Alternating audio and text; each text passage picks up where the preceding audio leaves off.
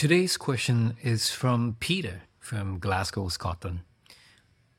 In the email, he says, Dear Dr. Chow, I hope this email finds you well. I'm not sure whether this will get to you, but wanted to reach out, as I've been feeling in a bit of a crisis of my practice as a psychotherapist and have been reading your book, First Kiss. And to put it bluntly, there is too much choice. I'm constantly distracted and preoccupied by the great myriad of trainings, books, models, etc. And I find myself paralyzed at times on what to actually do with people. I want to help and be the best I can. I've been excited and intrigued by Dr. Scott Miller and your writings as well, and I appreciate that there are many factors more important than the therapeutic school or modality, but it still leaves me anxious about what do I actually subscribe to in a session, as I can't just do anything and everything. I still need to present a coherent narrative to my clients and link that to the work we do together. Even integrative or trans-diagnostic models like PBT or multimodal therapy feel overwhelming. And when I look at deliberate practice, it seems great, but doesn't answer my overall questions. I wonder, should I just pick a good, well-fitting model for me and then work at practicing the best version of that as far as I can? Or whether I'm missing something entirely. So I wanted to write in case there was anything you could point me in the direction of reading or doing that could help. Warmest regards, Peter. So there's quite a bit to unpack here, but this is a very important question, and I hope for us to be able to look and peer inside the implications of this, because embedded in the question, it says that, should I just pick a good, well-fitting model for me and practice the best version of that I can, or whether am I missing something? Because there's a sense of overwhelm.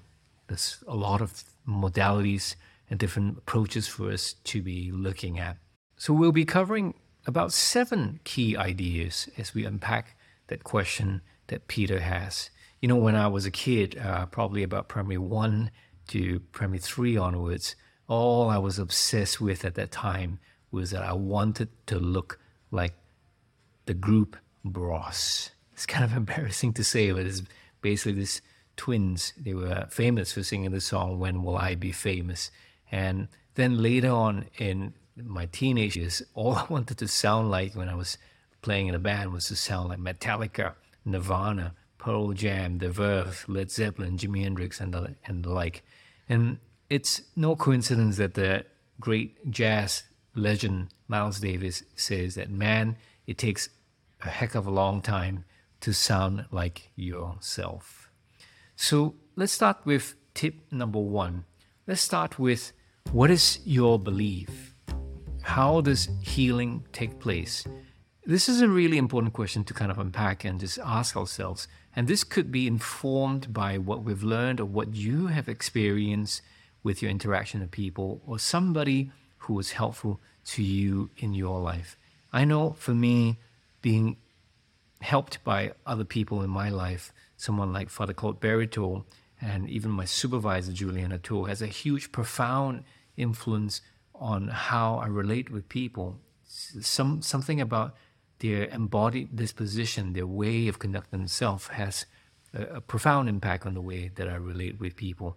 And we also got to ask about, how does healing take place? How does change take place?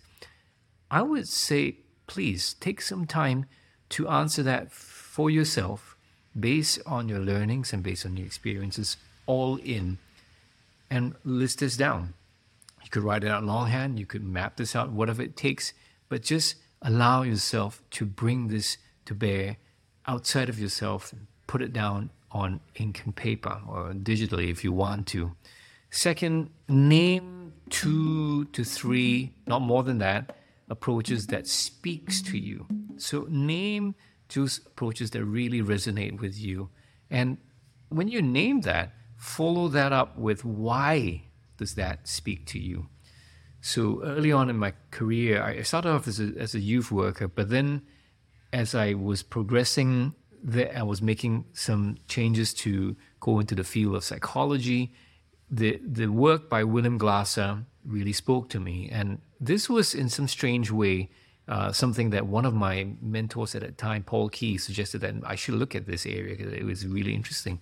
And true enough, it really was resonant for me. His ideas around choice theory was very sensible. It's very close to a cognitive behavioral therapy framework, except that he's got a certain kind of scaffold and ways that he addressed concepts that I really like. For example, his 5 basic needs principles of survival, love and belonging, freedom, autonomy, and fun. I mean, those ideas still today, it still speaks to me. You got to figure out why certain things actually make sense to you. And for me, his 5 basic needs idea speaks to me quite profoundly because it seems to address the things when people are working with you, that all these unmet needs, all these emotional needs are unattended to, because emotional needs are frankly non-negotiables. And if we don't attend to them, we get psychological symptoms. And those things made a lot of sense. But it was those particular ideas that really spoke. And for you, Peter, I would suggest that just kind of use that as a springboard. Pick 2 to 3 modalities that speaks to you and then examine why. What about it? What about it that really speaks to you? The third one is, what's your history of change? Ask yourself, what sowed the seeds of change for you? What touched, moved, and inspired you in those pivotal times in your life? Sometimes I would like to suggest at this point in time is to kind of draw out a kind of timeline. And the horizontal axis would be your time from as a young child till now, and then the vertical axis would be the intensity. So the significant events that you note down, it doesn't have to be negative only, it could be positive, it could be both. And you just note down little leaps of how you cross between worlds, how you make transitions in your life, and kind of examine that with the benefit of where you are right now, and look back at what has been your history of change, what prompted change, what promoted growth, what helped in the healing endeavor in your journey in your life. Fourth, ask yourself your clinical history with clients. If you have been a practitioner for a while already, re-examine your cases in detail. Pull out those cases, the case notes, and look through them. And then ask the question of what cultivated growth, change, and promoted healing for these people, the way that you facilitated the sessions. So, in other words, you're not just looking at the clinical history of your clients. You're looking at that and seeing how you related with them at specific time points, and then asking yourself, what cultivated growth, change, and promoted healing through those times? So all this is stacking up, isn't it? So we've got 4 so far. The first one is start with, what is your belief? How does healing and change take place? And then 2, name a couple of approaches, no more than 2 or 3, of why they speak to you. Then the third one is your history of change, looking at your own experience. And then 4th, we just mentioned, is looking at your caseloads, your past caseloads so far, and looking at them and seeing what promoted growth and change. The 5th one is, and this is a really important one, this is where a lot of people get stuck. I would suggest that you develop your own baseline blueprint of how you do therapy. What I mean by this, a baseline blueprint simply means that imagine that you're trying to communicate to people after you've examined your caseloads, how you've done what you've done so far. You try to explicate how you do what you do as if you're trying to teach somebody, as if you're trying to explain to somebody who is new to this field. And it could be writing up bullet points, it could be like a sort of flow chart or mind map, doesn't matter, whatever suits you, but just explain why you do what you do, right? The set of actions that you take. But then also in each of the note, kind of ask about why. Why would you do that? What's the theoretical underpinnings? What's the motivation? What's the principles that's driving you to think about how you begin that way? Why would you ask those set of questions? And go on and go on all the way through the full 60 minutes. This is hard because you're trying to do things that you normally do implicitly. There's a sense of what the researchers like to call tacit knowledge, things that you just do, right? But here, you are making the things tacit to become a little bit more conscious, not that it should stay there, but so that you could start to tweak, adjust, refine, and improve those areas. And then it also brings to light what are some of the forces that's pulling you, that's informed, what are some of the anchors that are helping you hold steadfast in the way that you do what you do. Number 6, this is now more prospective. I would suggest for you to capture weekly therapy learnings, WTL. What weekly therapy learnings just simply means is that at the end of a typical work week that you have, take 5 minutes, note down after you've looked through your caseloads, look through the calendar, people that you've met, and just funnel down to one key learning for yourself. Put a date on it, serialize that with number 1, and give a title later on, or if you can give it immediately, go ahead and do that. And just write down what is a significant learning for you based on the people you've met. So this could be something that struck you, or something that turned out well, or it could be a blunder. It's something that didn't go well as well. Note that down. Again, put a serial number on it, number 1, and put a date. The reason for doing that is that you want to build your weekly therapy learnings through time, 1 week at a time. What's going to be really cool about this is that you basically develop like your very own Irving Yalom's book called The Gift of Therapy. Instead, this is very personalized. This is yours.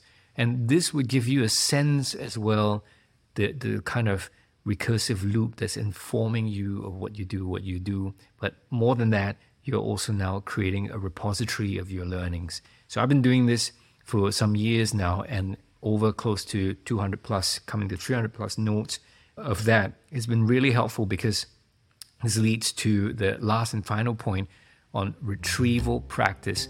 So when I look at these notes, I test myself, I look at the header, and then I try to see and recall if I could pull up from my memory bank what that was. And when I can't, and I look at it, it's interesting that it speaks to me, that how come I could forget something that's so significant.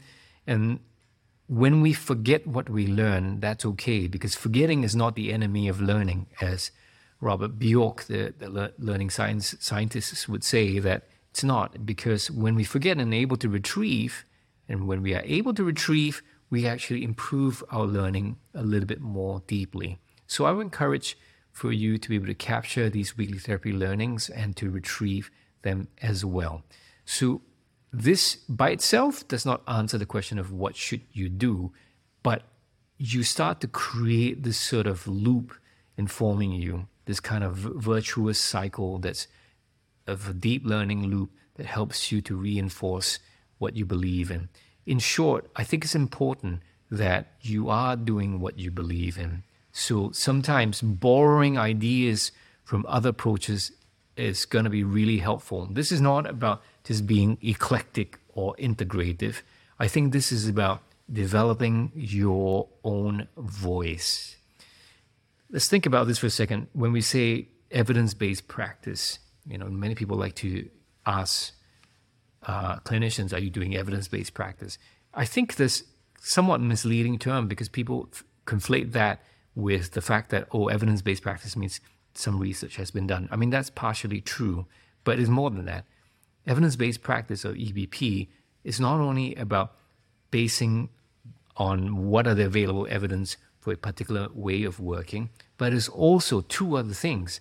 It's combining that with adopting towards clients' preferences, their cultural beliefs, as well as tapping into your expertise, bringing out everything that you can to bear to help somebody right in front of you, regardless of what kind of endorsement of modality that is. That's not so important. I think what's more important is that you are checking that the person's engaged and that's yielding the outcomes that it should yield. And if it's not, we should be reiterating, we should be recalibrating, we should be adjusting, and not just trying to stick to a modality.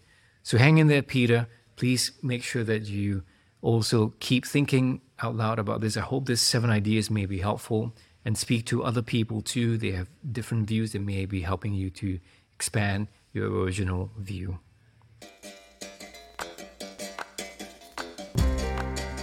Frontiers Radio. Welcome back to Frontiers Radio, brought to you from Frontiers of Psychotherapist Development. We have been on a long hiatus from the podcast and the video series. My hopes is that we're going to go back into this, and specifically, we're going to do a bit of Q&As. There's some questions that I've gotten over time, and I'm going to be replying to them. And if you have any that you would like to raise about your professional development, please send them to info@darylchow.com.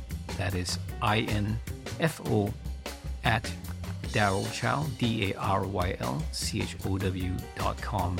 And I hope to be able to answer your questions that you may have related to getting better at what we do as psychotherapists. You could send an email, or if you like, you could send a voice memo. Just make sure that it is up close to your phone. You're recording that voice memo, and there's minimal ambient noise at the back. Hope to hear from you, and stay tuned for more episodes on this.